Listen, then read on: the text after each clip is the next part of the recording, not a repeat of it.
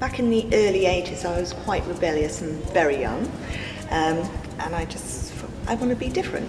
So I went and had a tattoo. I decided on my design like when I was about 16. It'd be a nice treat for myself for my 21st. I have 3 tattoos. I have one from I had done when I was 18. Well, I was working at a very conventional company. I wanted to rebel, but I wanted to rebel a little bit.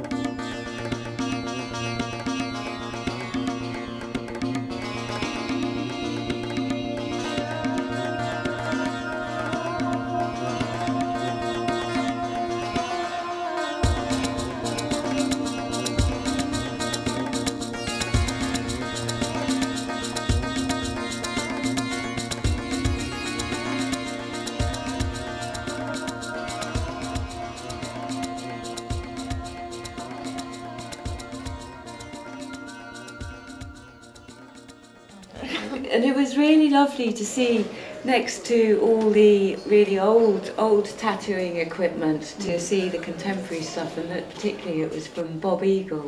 Do you remember when he used to have his parlour on in Omni, the Omni collection of buildings on George Street, and I was underage, too young for a tattoo, but I'd go in sort of persistently asking if I could have one, and then would go in producing various bits of borrowed ID.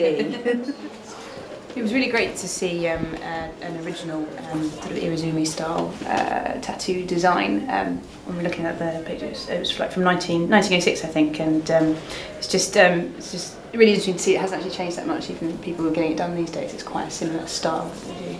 I don't know. I don't know if it was a particular character, the guy that was in it, but I think he does appear throughout Japanese sort of mythology and things like that.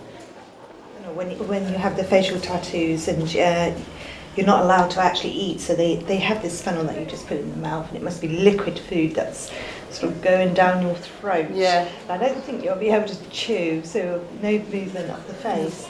No, and it was beautiful, wasn't it, the way that it was carved? For me, in sort of modern day, when I got my lip done, a similar sort of thing. If I smoked or if I had something to eat, I had to carry around this bottle of mouthwash, part diluted with water. But yes, every time that I would smoke or eat, I would have to wash my mouth afterwards just to keep it clean.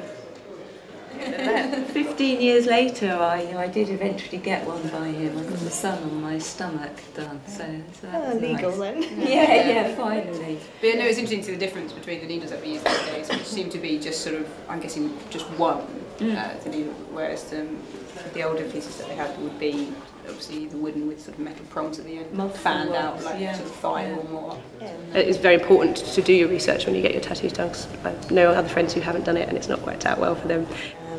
Back in the early 80s, I was very rebellious, and not many women had tattoos back then, so I decided to go and get one. And my father had tattoos on his arm, and I'm sure they were dating back from when he was in Second World War, and up to sort of when my mother died as well. He had her leg cut on, and then, you know, there was the swallow, which was quite common back in those days. Yeah, there's a lot of 60s, older people now that I see still with the swallow. 70s, yeah.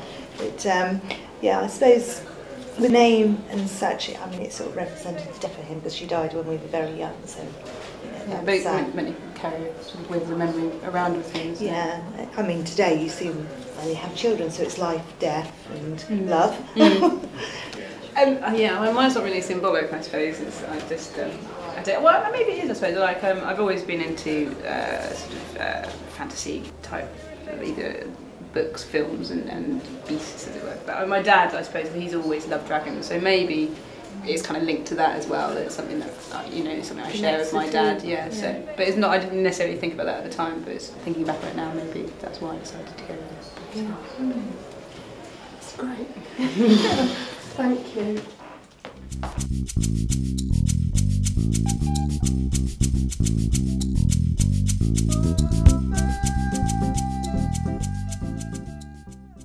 And sort of lastly, you know, how old were you when you got it done, and whereabouts? No.